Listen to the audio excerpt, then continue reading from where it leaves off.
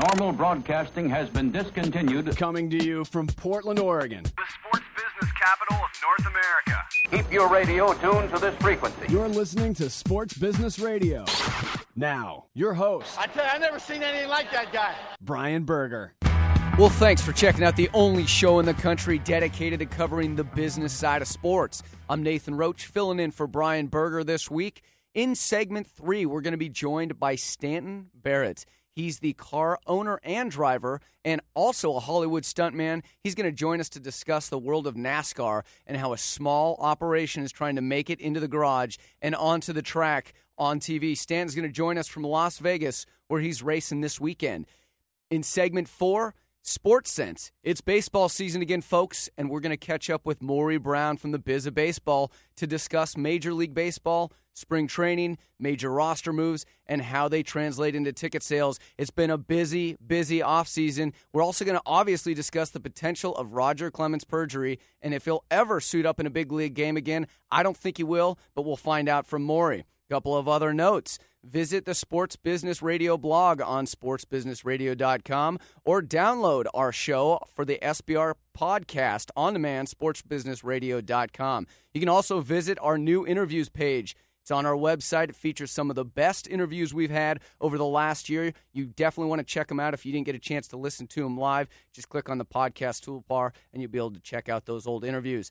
Well, Bobby, there's going to be a new element to March Madness this year. Recently resigned legendary Texas Tech coach Bob Knight will join ESPN as a college basketball studio analyst during the network's coverage of Championship Week presented by Dick's Sporting Goods through the NCAA tournament. The winningest coach in Division I men's college basketball history. Knight will begin Wednesday, March 12th, and he'll go all the way through April 7th on ESPN talking about March Madness. I think this is so cool. I love Bobby Knight, and it'll be interesting to see him in the studio. The chairs are pretty heavy in the studio, so he'll probably be able to throw many of those. I love it now how he is a member of the media.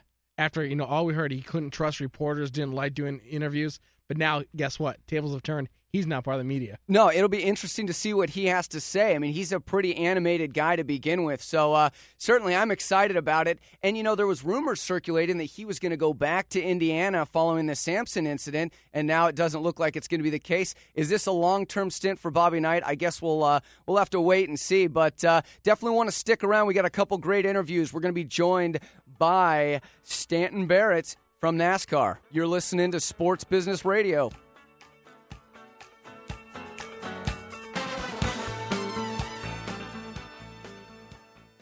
This is Brian Berger from Sports Business Radio. I know many of our listeners dream of a job in the sports industry but don't know where to begin. To me, it's an easy call. Go where sports business education got its start, at the Warsaw Sports Marketing Center at the University of Oregon. As the first business school in the country to offer undergraduate and graduate programs themed around this multi-billion-dollar industry, the Warsaw Center offers a unique blend and strong general business training, sports business curriculum taught by industry experts, and rich out-of-classroom experiences, including real-world consulting projects, study tours, and internships. With a strong industry and alumni network and a staff dedicated to accelerating your career, the Warsaw Center has a proven track record of placing students in teams, league offices, corporate sponsors, marketing agencies, sports media, and sports shoe and apparel firms. But like any elite team, there's only a few spots on the roster. To learn more, visit sportsbusinessradio.com for a link to the center's website. The Warsaw Sports Marketing Center. Passion, integrity, and leadership in sports business education. Back to Sports Business Radio with Brian Berger. Well, it's time for this week's Sports Business Radio headlines, sponsored by the Warsaw Sports Marketing Center at the University of Oregon. Visit warsawcenter.com for more information. Headline number 1. IMG is going to join CBS in selling NCAA marketing packages. IMG has completed a deal with the NCAA and CBS in which it will sell marketing packages across the NCAA's 88 championships, according to this week's Sports Business Journal. The deal is designed to encourage greater activation against NCAA events and also possibly allow for the sale of smaller packages from companies that are more interested in leveraging rights with retail promotions and less interested in the significant media buys that CBS has sold to NCAA sponsors, which are usually huge. There will be a focus still on selling media, but the hope is that the increased marketing and activation will allow them to bring in some new categories. NCAA corporate championship partners pay an average of $35 million annually, while corporate partners spend between $10 and $12 million. Bobby, what are your thoughts on this? I think it's a good deal for NCAA. Oh, I totally agree. Any exposure you get on CBS is a great deal to start off, but now that you're bringing in IMG, a company that's proven that it can market anything. I mean, they can market a NASCAR, a basketball game, a baseball game. You know, they even now have started marketing colleges, and we'll talk about that coming up in headlines. But it's a great deal for them because not only now, if you're a company and you want to get exposure, you're basically getting triple exposure for the price of one. No, it's a great move for even smaller companies. I mean, obviously big players can afford to do it, but smaller companies, this is a fantastic move. Headline number 2, and we'll discuss in more detail baseball with Maury Brown in segment 3 with the Biz of Baseball, but lots of moving and shaking going on in Wrigleyville recently. I'm a Cubs fan, and the Tribune Company owner Sam Zell appeared on CNBC's Squawk Box this week to discuss the state of the Cubs and his plan for the team and Wrigley Field. So what he talked about was that he intends to sell the Cubs and intends to sell the Cubs on his time frame and in a manner in which he wants to do it. So he's very arrogant. He doesn't care about impressing any of the Wrigley faithful. He's a businessman, so that's what he's doing. Zell said the Tribune Co. worked on a structure where they would separate both Wrigley Field and the team. And get this, when he was asked about the debate going on about the future of the Cubs and Wrigley, Zell said, "Excuse me for being sarcastic, but the idea of a debate occurring over what I should do with my asset leaves me somewhat questioning the integrity of the debate." I kind of agree with Zell, and I'm a Cubs fan, but he's a businessman. He's looking to get the deal done. Bobby, what do you think? Listen, the names of Wrigley Field and the Chicago Cubs are synonymous with each other. You can't split them. Now, listen, I'm not a Cubs fan. I like the Cubs, but I'm not a fan. You know, I follow baseball. But you can't have the Cubs and Wrigley being a separate entity. It just doesn't work that way. And I agree, yes, it is Mr. Zell's company. It is his assets. But guys, come on. You cannot separate Wrigley and the Cubs. My question for you, Nathan, is, you have this great, beautiful ivy out along the center field and outer field fences, correct? Yeah. Oh, yeah, it's gorgeous. Why not put advertising there? Well, they do. Under Armour they sold spots to Under Armour on the Ivy, and that was a big uproar too. And I think the more and more you commercialize and put sponsorship over Cubs Field, whether it's the Ivy in the outfield, there's a lot of Budweiser ads. I think you're going to upset more and more fans. One of the things that Zell said, which I agree with, he says perhaps the Wrigley Co. will decide that after getting it for free for so long, it's time to pay for it. Some people have forgot Wrigley is a gum. Exactly, but we got to remember what we're talking about here. We're talking about the naming rights to one of the most famous baseball stadiums in the world. Yeah, no, I agree, and I feel bad saying that as a Cubs fan, but we'll certainly talk a little bit more about that with Maury Brown in segment 3. Sticking with baseball, Bobby, well, just as we expected, Roger Clemens is not out of the woods yet. The U.S. House Oversight and Government Reform Committee this week sent a letter asking Attorney General Michael Mukasey to investigate whether Clemens committed perjury and made knowingly false statements during his February 5th sworn deposition and his February 13th hearing. Rusty Hardin, an attorney for Clemens, said of the criminal referral, "We've always assumed that there would be a referral if Roger testified differently from the Mitchell report." And that's not all Clemens has on his plate either. Houston Astros owner Drayton McClain is rethinking the personal services contract he had signed with Clemens and may try to void the contract if Clemens is brought up on perjury charges. Clemens, of course, has a 10-year personal services contract with the Astros that will go into effect as soon as he retires. This could be the first of many post-career deals that Clemens loses if he's found guilty of criminal charges, and it's worth noting that Clemens has made over $100 million in salary from the Astros and Yankees since he turned 40, and as Brian said earlier this week on the Sports Business Radio blog, he's not hurting for money, but Bobby, he may be hurting for his freedom at some point. I totally agree. If he is brought up on perjury charges, I got just 2 quick points here. It's funny how his attorney says, we've always assumed that there would be a referral if Roger testified differently from the Mitchell report.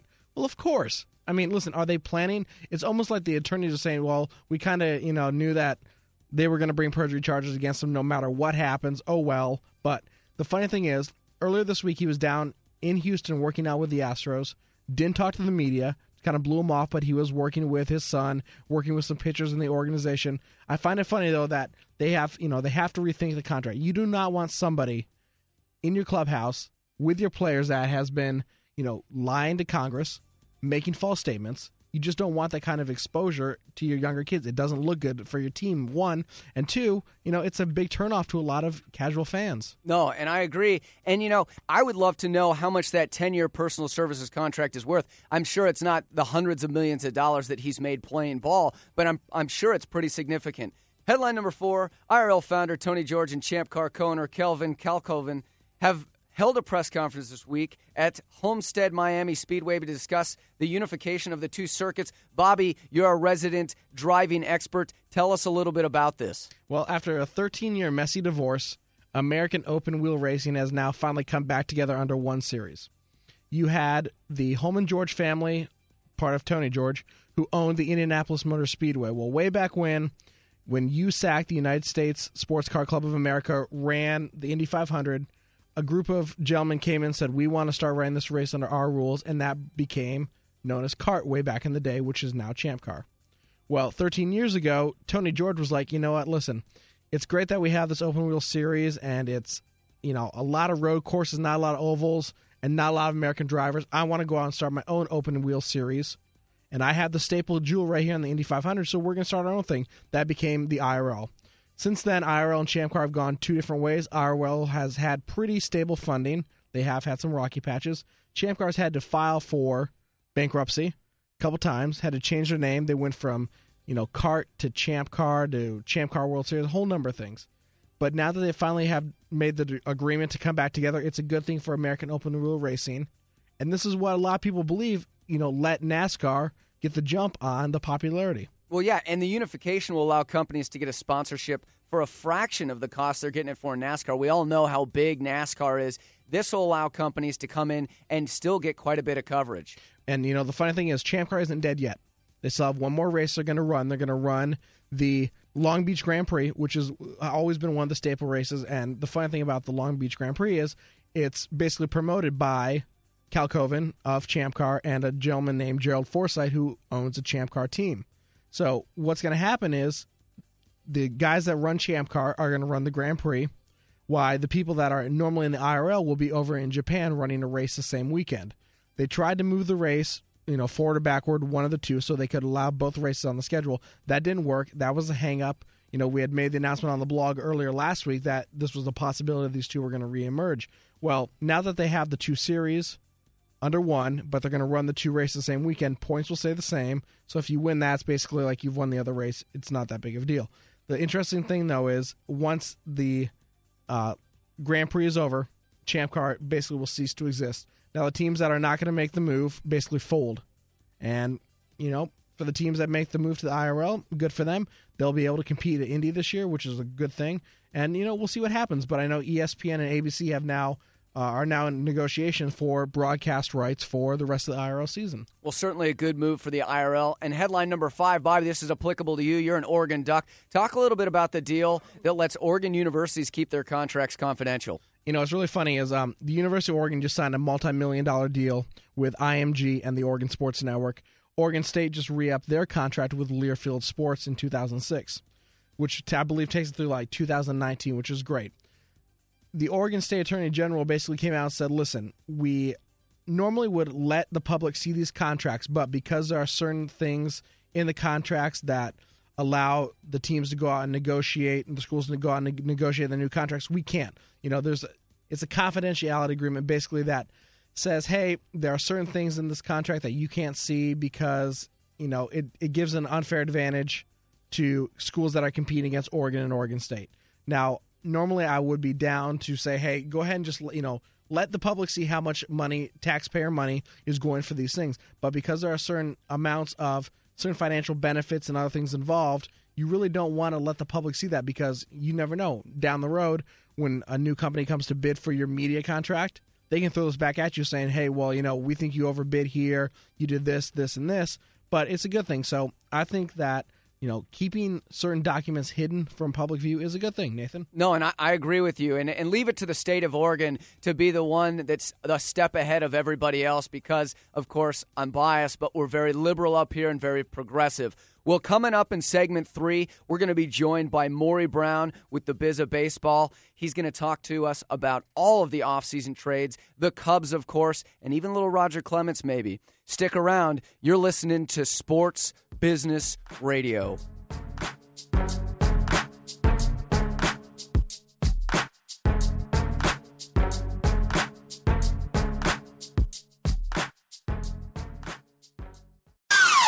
Sports Business Radio talks to the people who call the shots in the world of sports. My guest is Dallas Mavericks owner Mark Cuban. Let's go back to the year 2000. The year before you bought the Mavericks, they were 40-42. Fan interest was pretty lukewarm. When you bought this team, what did you see in this team? What was the potential that you saw to get them to where they are today?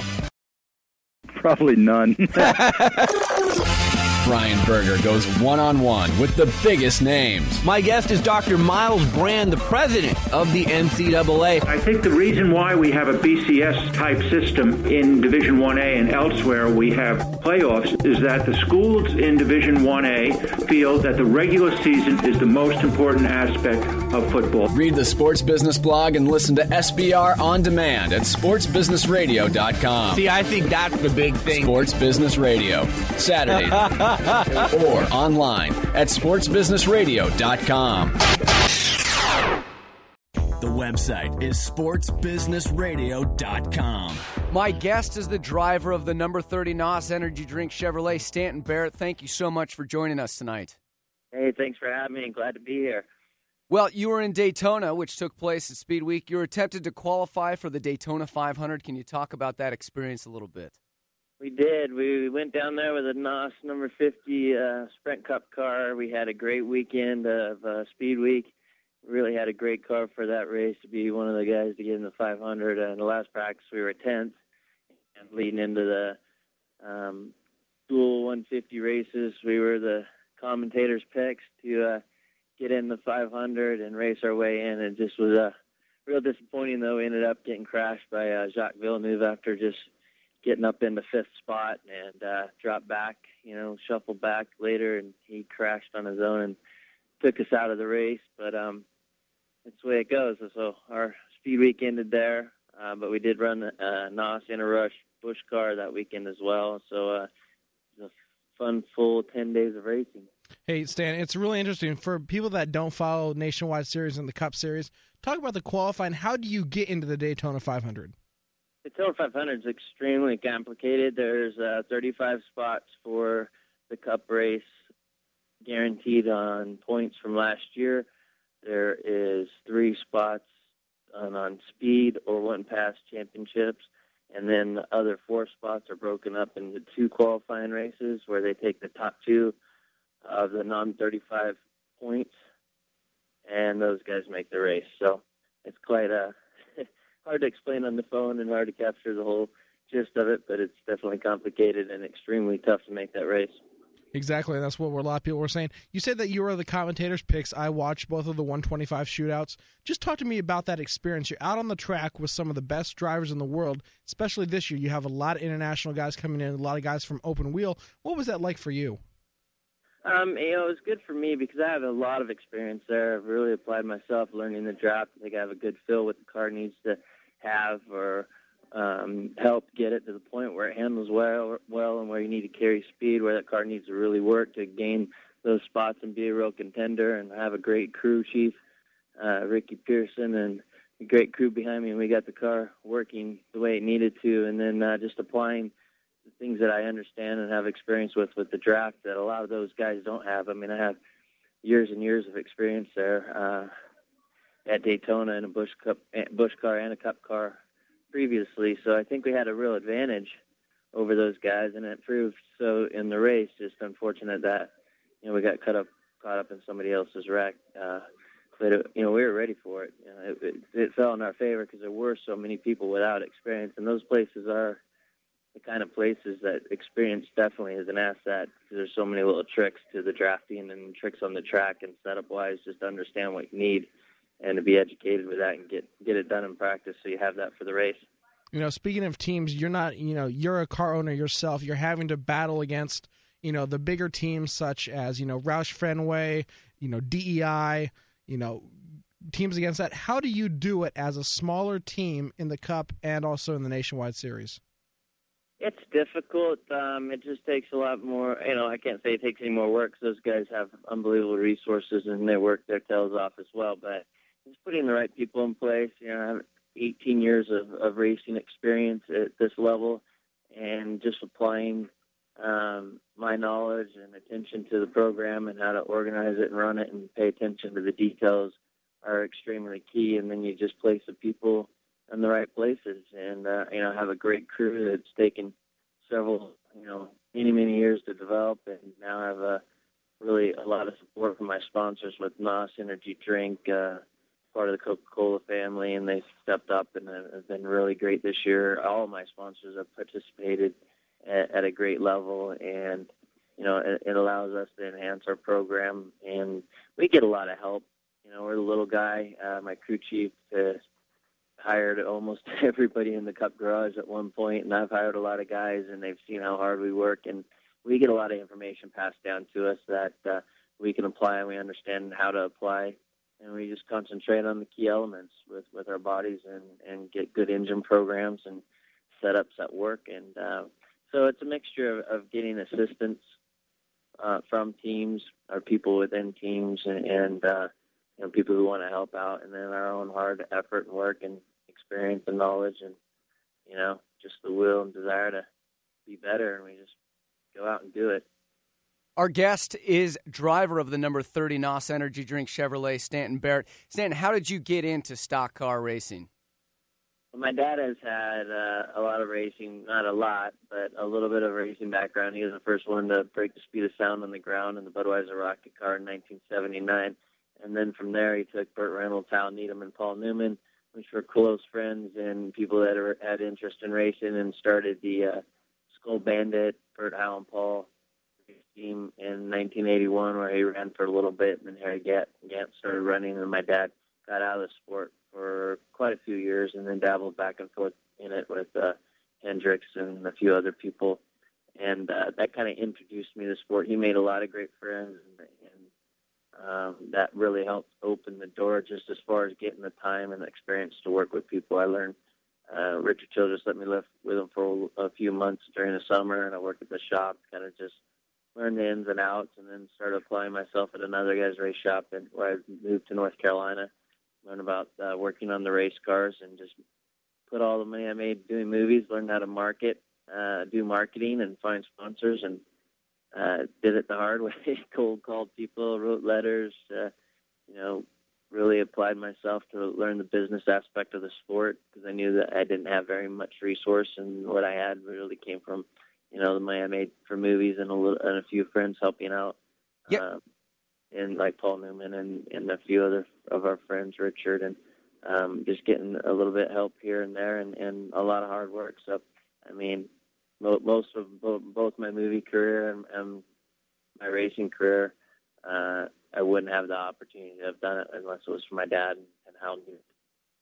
Yeah, can you talk a little bit more about your experience off the track as a Hollywood stuntman? I think you've been doing it for about 20 years now. That's a pretty cool job outside the track.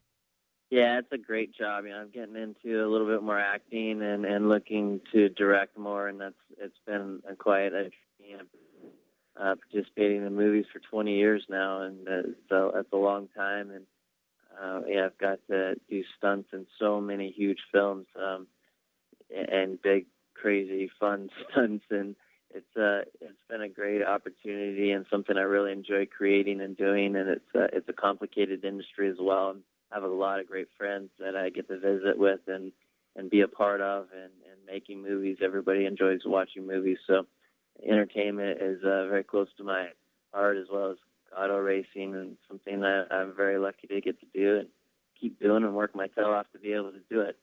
What are some of the movies that you've been in that all of us have seen?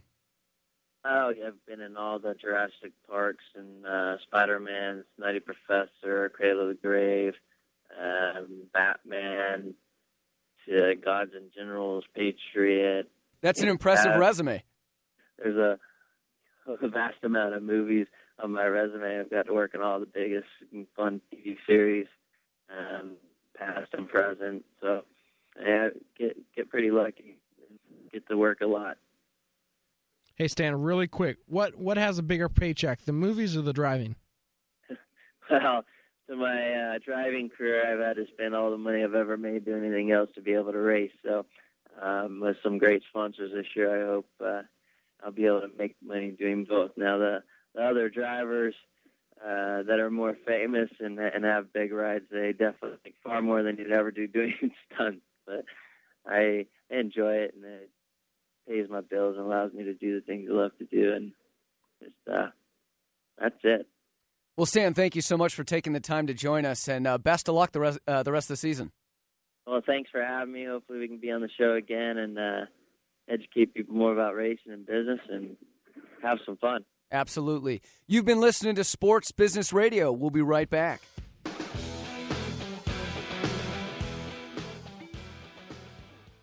Hi, this is Brian Berger, host of Sports Business Radio.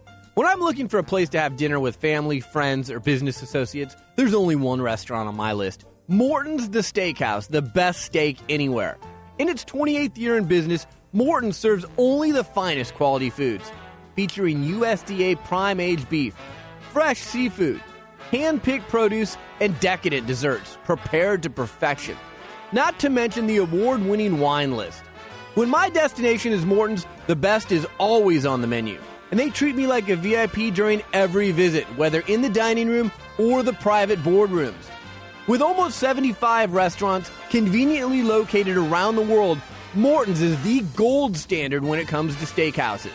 To find the Morton's nearest you or to make a reservation, go online to Mortons.com. Morton's, the best steak anywhere, and the official steakhouse of Sports Business Radio. One-on-one with those making the big-time decisions that impact your sport. This is Sports Sense on Sports Business Radio. Sports Business Radio. Well, my guest is Maury Brown. He's with the Biz of Baseball, and baseball season is right around the corner, just a couple weeks away. Maury, thanks for joining us. Hey, thanks for having me. Well, Maury, I'm a Cubs fan, so the first question I want to ask is, there's a lot going on with the latest of the sale of the Cubs. Can you talk about the Wrigley Field naming rights and the whole sale of the Cubs? Well, Sam Zell purchased the Tribune Company, and the Tribune Company currently owns the Cubs. And, Sam Zell is not emotionally attached to the Chicago Cubs, much like probably you are and most baseball fans are. Zell simply sees it as an asset, and an asset that he really doesn't want to hold on to. And so what he's probably done is brought up a bit of heresy. He's decided that he's going to split the sale of the Cubs and Wrigley Field apart. And when you really break those two assets apart, it devalues it to a certain extent for any potential owners that are looking into it, because really Wrigley Field has probably not been maximized to the fullest. And Zell, of course, is thinking about it purely from a monetary perspective. He can probably get a lot of money by selling Wrigley Field to the state of Illinois, and they would control it, and then they're looking to doing a naming rights deal, which then could be allowed in part with rental payments from the ownership to do capital improvements to Wrigley Field. Well, the problem here is, of course, that ownership will be making payments, rent payments, to a facility they don't own. So they don't see any value, really from an ownership perspective on the investments to it. But from Zell's perspective, I mean, he was on CNBC Squawk Box on Tuesday, and he said, we intend to sell the Cubs, and we intend to sell the Cubs on our time frame and in a manner in which we choose to do so, which really shows that Zell isn't concerned about the approval process for an ownership group by Major League Baseball. Baseball moves on a much slower pace than Sam Zell wants to. He's got a lot of debt to pay down on the Tribune deal. I think it's something like on the order of $13 billion. So by him selling it and separating the two pieces off, he's going to get more money than he would if he tried to sell it off in total. And I think Zell wants to do this sooner rather than later. I believe his first payments on Tribune Company are due shortly, and this is about paying down debt. Other than just the disappointment from baseball purists like myself, how will the average fan see the effects of this taking place? I mean, will we see anything? If we go to a game, what will we see? Well, I don't know if you're going to see anything too terribly dramatic involved. I mean, if a naming rights deal is done, look, as a secondary naming rights deal, I can't think of one that would be any worse for a potential company. I mean, it's going to have to be something like, your company name at Wrigley Field. It will always be known as Wrigley Field. I don't think that there's any way, shape, or form that you're going to ever get anybody to think of it any other way. But, if capital improvements are made to Wrigley Field, then it's going to be, a situation where it may be an improvement maybe for the fans.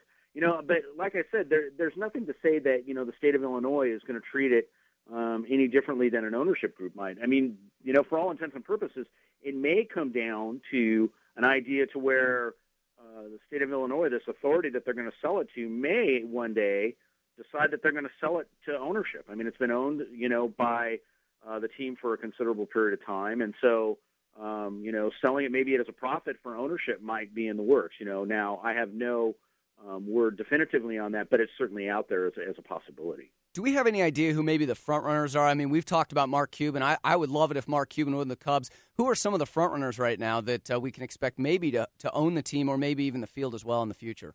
Well, Mark Cuban would be great. He would certainly give fans something to cheer about, but he just doesn't fall within the realm of what Bud Selig and the ownership brethren, I think, want to have in there. Now, the guy that'll probably wind up with him is a guy named John Canning Jr., who's from the Chicago area. He's been tied to baseball. He's a minority owner of the White Sox right now, so he'd have to sell and divest himself of that ownership group. He's part of what's called Dearborn Partners. He has quite a bit of money. There has been talk of quite a few others. There's been talk of a billionaire in Mexico possibly being involved right now. His name escapes me right now, but he's like one of the fourth richest men in the world. And, but Canning seems to be the guy that really everybody is focused on. I mean, he's somebody that's known Bud Selig for a long time.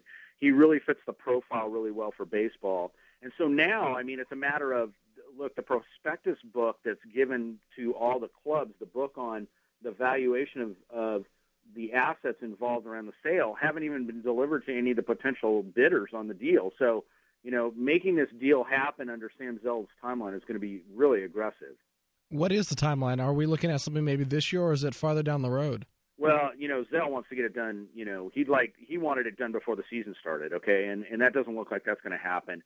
If it happened by the All-Star break, it would be, I think, almost a miracle. I think that realistically, I think that there's a possibility that it could happen well into this season and possibly maybe into sometime in the off season coming up. I'm sure that's what baseball would like. I mean, there's just so many questions around this deal, how it's going to impact them. It makes it very difficult. Wrigley Field may be sold off, but how the Cubs sale goes may take a little bit longer. My guest is Maury Brown with the Biz of Baseball. Maury, I could sit and talk about the Cubs all day long, but it's been such a busy offseason. Which teams were the most successful at retooling their rosters during the offseason? I mean, we talk about Santana and the Mets, but who did well as well? Well, you have to look at the Tigers. I mean, getting Dontrelle Willis and Miguel Cabrera, I mean, it was a huge, huge deal. Ticket sales have gone right through the roof for the Tigers as of late. So you certainly have to look at them. I mean, if they're not a favorite right now in that division, I don't know who is. And they may actually give the Red Sox a run for their money. So they're certainly somebody that's really exciting. The Bedard deal from the Mariners is certainly interesting. They were under a lot of pressure to do something. Their pitching staff was really overextended last year. And Bill Bavasi has been under a lot of pressure to make a move, and that was a very complex deal with the Orioles. It took a while to get done, but it did get done. Torrey Hunter with the Angels is certainly something, sitting there with Vladimir Guerrero and basically sitting behind him in the order. Really, they were already looking like a favorite for the AL West, and they look like they positioned themselves to not only win the AL West, but to try and do more in the postseason. So, but the most interesting one is probably one that hasn't happened yet, and there's been talk about Barry Bonds possibly going to the Tampa Bay Rays, and that would be really something. That may be the deal that everybody talks about, and that would certainly be, it would improve them from a slugging perspective, and it would certainly give everybody a lot to talk about. Yeah, well, and probably bring a lot of people to the stands, good or bad. We'll have to see how that works out for them. What free agent signing was the biggest bargain for team this year? Well, that's a really good question because, some of them are prospects that get signed. There are certainly deals like that. Troy Tulowitzki was signed, and that we can get into that in a bit. But I think that probably the Andrew Jones deal to the Dodgers or Torrey Hunter to the Angels. Jones didn't have a very good year, so he's probably in a position to rebound. And if you look at his average contract rate, it was a $36.2 million deal over 2 years. That comes out to about $18.1 million. in the face of the Pierre deal that the Dodgers did prior, it doesn't look very, it looks like they made a mistake prior, but Jones may be something good. And as I mentioned before, Hunter in the lineup behind Vladimir Guerrero in front of him really gives them some serious power and buffets and basically cushions Vladimir Guerrero. So I think that those were probably two of the better deals that we've seen. Well, we talk about ROI all the time on this show, and we usually overanalyze it. Who do you think is the most overpaid free agent this season? Well, that's got to be the return on investment's got to be Carlos Silva at $48 million for the Mariners. It was a $48 million 4-year deal. He had a 4.19 ERA last year and a 5.94 the year before. He's 28. It just doesn't make a lot of sense to me. The Bedard deal looks really good. The Silva deal didn't make a lot of sense to most people. It just seems like an awful lot of money to throw at a guy that just doesn't look like he's all that great on paper. Hey, Maury, talk about the Dodgers a little bit. They got Jones, like you said, and they also picked up a new manager in Joe Torre. Have we seen any type of ticket sales increase with those guys? Well, they have, but a lot of this has to do, I think, with the whole 50th anniversary celebration going on with the Dodgers right now. I mean, the Dodgers are celebrating their 50th year being in Los Angeles, and they've just done a spectacular job in marketing themselves. They had a float in the Rose Parade and basically had guys like Vince Scully out there. They went and got Joe Torre, and from a perspective, it's not a player on the field, but as an investment basically in a face for the franchise, Joe Torre is one of the classiest guys in all of baseball. So I think that there's a lot for people to get excited about, and it's the Dodgers. They're year in and year out, they do really well. But this 50th anniversary deal in tangent with the signing of Jones, the bringing over of Joe Torre, and the game that they're going to have in the LA Coliseum, this exhibition game, is really something that's got a lot of people excited in Los Angeles. Yeah, I was going to ask you, what are they doing for the 50th anniversary? Do they have anything planned? And, I mean, this Coliseum game is going to be huge. Can you give us some of the details on that as well? Well, so when the Dodgers first arrived in Los Angeles, they played in the LA Coliseum before Dodger Stadium was constructed in Chavez Ravine. And some of the largest attended games, the largest attended game in Major League Baseball history was played with the Yankees there in the 50s. So they're going to do this as kind of a throwback thing. They're going to play in the LA Coliseum. They sold out 90,050 seats in under an hour for this game. And they just added another 25,000 standing room only seats at a lowered price. So, I mean, they could ostensibly crush the all-time attendance record at well over 100,000, close to 110,000 people for a baseball game. It's going to be absolutely incredible. So the game's on the 29th. It's all for a charitable organization called Think Cure. They think that they can raise close to $1 million, if not more, for this game. So it's really going to be something else. I mean, if you haven't seen the seating configuration, certainly people have seen USC play there or seen stuff from the Olympics. It was never really designed for baseball. So it's just a really unique looking field when it's sitting there with the diamond put on it. So it's going to be something to see. The fact that the Red Sox are playing, they won the World Series, and it's the Dodgers and all the history. It's really going to be spectacular. Well, I think we can expect ticket sales to be up in L.A. Can you talk about some of the other markets who have signed big-name players like Santana with the Mets? What are their ticket sales like, and what teams might we see huge ticket sales this season?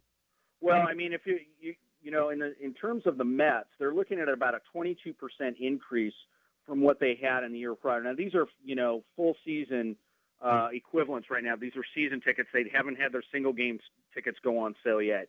But the Diamondbacks have seen an increase in attendance, the past two seasons, and last year they sold 12,471 full season ticket equivalents, and they've already passed that FSC number and it set a goal of 15,000. So they're certainly, looking well ahead. And this is, the Heron trade, to get him, the run that they made last year in the NL West and doing exceptionally well, they're certainly looking good. The Indians have exceeded 1.3 million total full season ticket sales this year already, and that was more than they did up until April of last year. So their full season tickets are up 20%, eclipsing last year's total all the way, through January. And group sales are up 39%. So they're doing really well. The Phillies report that their full season equivalents are at about 19.6, and that's compared to 17,100 last year, and that's a 15% increase. And the Angels are saying that they're running at about greater than 90% renewal rate on their season seats, and they were at 82% last year. So these are some of the teams, you're looking, we're hearing a lot about this recession, and, whether you want to say it's a recession, whether the president thinks it's a recession or not, or whether we're coming into one or possibly skirting the edges of one, the consumer spending has been, down quite a bit, and we're just seeing inflation rates go up. And when you see some of this stuff, now granted, a lot of these deals, are involving teams that are winning, or did well last season. I mentioned that I hadn't even mentioned the Tigers, who are seeing an incredible increase due to the Willis and Cabrera deals. This really kind of flies in the face of conventional thinking, and it really comes back to that thing that when it comes to sports, people are somehow willing. They may not go out and make a capital investment in a new car or go do some high-ticket thing, but they'll probably find a way to get together with friends and buy full-season tickets. Well, certainly there's a lot to look forward to. Real quickly, Maury, I'm going to ask you, who's your pick to win it all this year? And for the fantasy baseball players that are listening to the show, what player would you recommend picking up? Well, I'm going to have to go with, and this is going to sound very, bland, but I really have to go with the Red Sox again. And the reason for that is it wasn't just a case of the Red Sox having, a bunch of free agents. I mean, they certainly have a very large payroll. It's like $155 million, second behind the Yankees. But they really have a whole bunch of great prospects, whether you're talking about Pedroia or whether you're talking about Ellsbury or Burschels, who's coming up now, or John Lester. They really are stocked. And, I mean, that's got to really scare the daylights out of them. The only kind of bad mark that goes against the Red Sox right now is the Curt Schilling injury. And so you have Bartolo Colon being signed to a minor league deal. That certainly, whether Colon, I would think Colon will make the Major League roster, and he kind of fills a void. He's not certainly the guy that we think of prior, but he could be. And so there's certainly somebody that you look at. From a fantasy perspective, that's a really good question. I would have to sit there and mention either I want to say Jacoby Ellsbury is the guy, or Pedroia. I mean, they're not dark horses anymore, but I certainly would look at, from position players, those two guys as young guys look like they're going to be really good. And I think that you're just going to continue to see them to grow. They certainly have the ability to turn into major stars. And as young as they are, I think that they're just going to bloom after what we saw in the postseason. Well, Maury, we really appreciate you joining us. We'll certainly catch up with you deeper in the baseball season. Thanks a lot. Thanks for having me. Thank you. You're listening to Sports Business Radio. We'll be right back.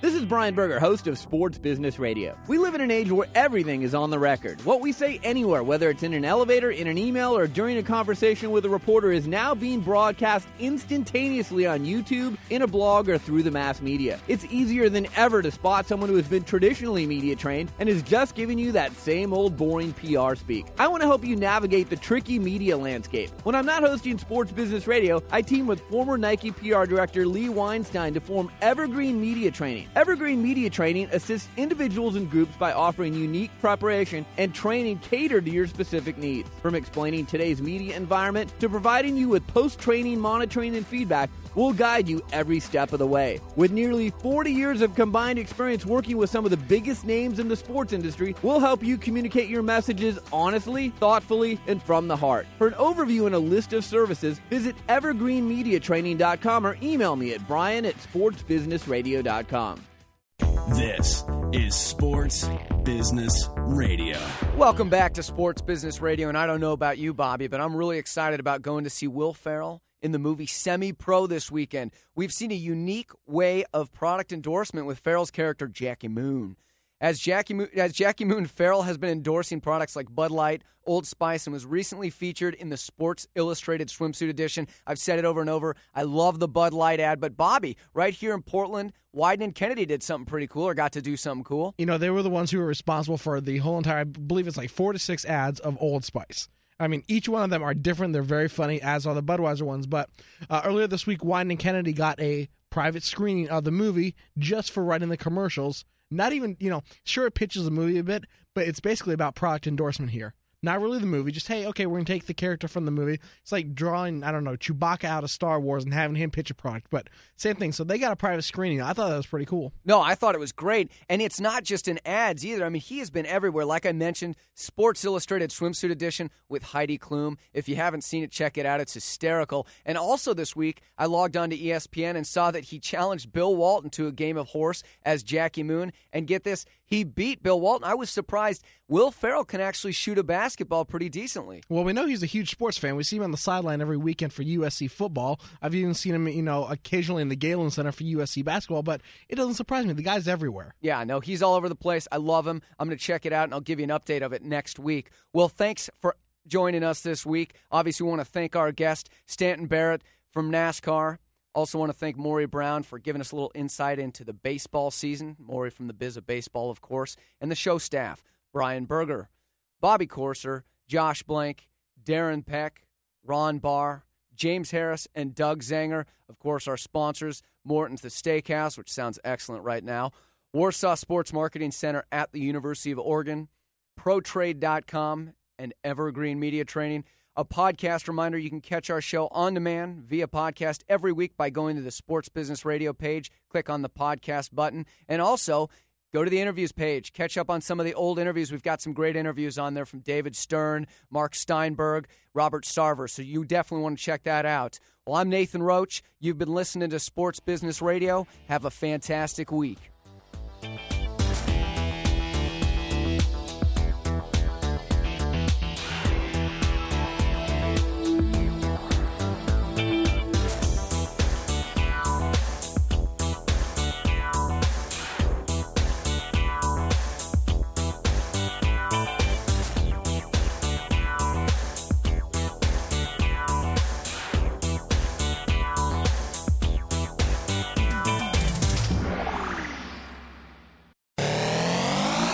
Sports Business Radio talks to the people who call the shots in the world of sports. Robert Sarver, the owner of the Phoenix Suns. When people come to a Suns game, what kind of an experience do you want it to be for them? We want them to be entertained from the time they walk in to the time they leave. The co-owner of the Sacramento Kings, Gavin Maloof. Gavin, thanks for joining me. My pleasure, Brian. How are you? Dr. Miles Brand, the president of the NCAA. Sports Business Radio. Saturday. That's why you're a smart business person. Or at sportsbusinessradio.com.